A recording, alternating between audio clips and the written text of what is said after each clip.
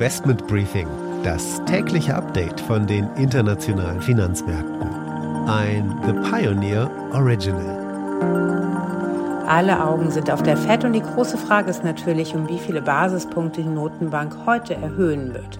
Chinesische Aktien haben ihre Talfahrt beendet, aber nur aufgrund von Spekulationen. Nun setzen Investoren nämlich auf eine Öffnung des Landes. Es gibt Spekulationen in Social Media, dass das Land eine Abkehr von der No-Covid-Strategie plant.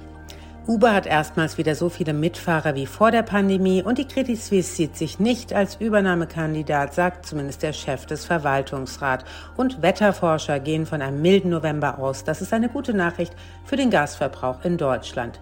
Damit einen schönen guten Morgen aus Frankfurt. Mein Name ist Annette Weißbach. Ich freue mich, dass Sie auch bei der heutigen Ausgabe mit dabei sind.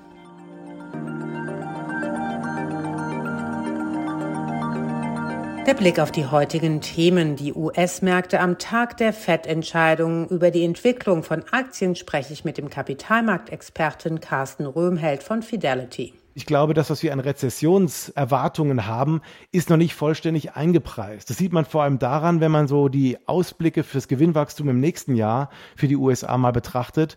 Hier müssen noch einige Revisionen vorgenommen werden und das ist eben noch nicht eingepreist. Dann schauen wir auf die wichtigsten aktuellen Entwicklungen und auf einige Einzelwerte in den USA ganz konkret. Übernehmen wird das unsere Börsenreporterin Anne Schwedt in New York. Hier gab es echt gute Quartalszahlen von unter anderem Pfizer, Uber und Airbnb. Dennoch sind die Anleger skeptisch und gerade mit Blick auf die Notenbank-Sitzung heute sind die gestern in Deckung gegangen. Alle drei großen Indizes schlossen mit einem Minus. Anschließend geht es nach China, steht das Land vor dem Ende seiner Lockdown-Politik. Wir schauen auf die Gerüchte. We saw that Zhengzhou, which is often described as China's iPhone city, said that they were going to be lifting their effective lockdown, which in theory would help Foxconn. A lot of trouble there, as you well know.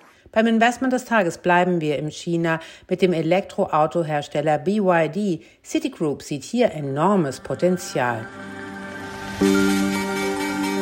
Das sind die Themen heute. Die komplette Ausgabe hören Sie als Teil unserer Pionierfamilie. Alle Informationen dazu finden Sie online unter thepioneer.de. Ich hoffe natürlich, wir hören uns schon bald in aller Ausführlichkeit wieder.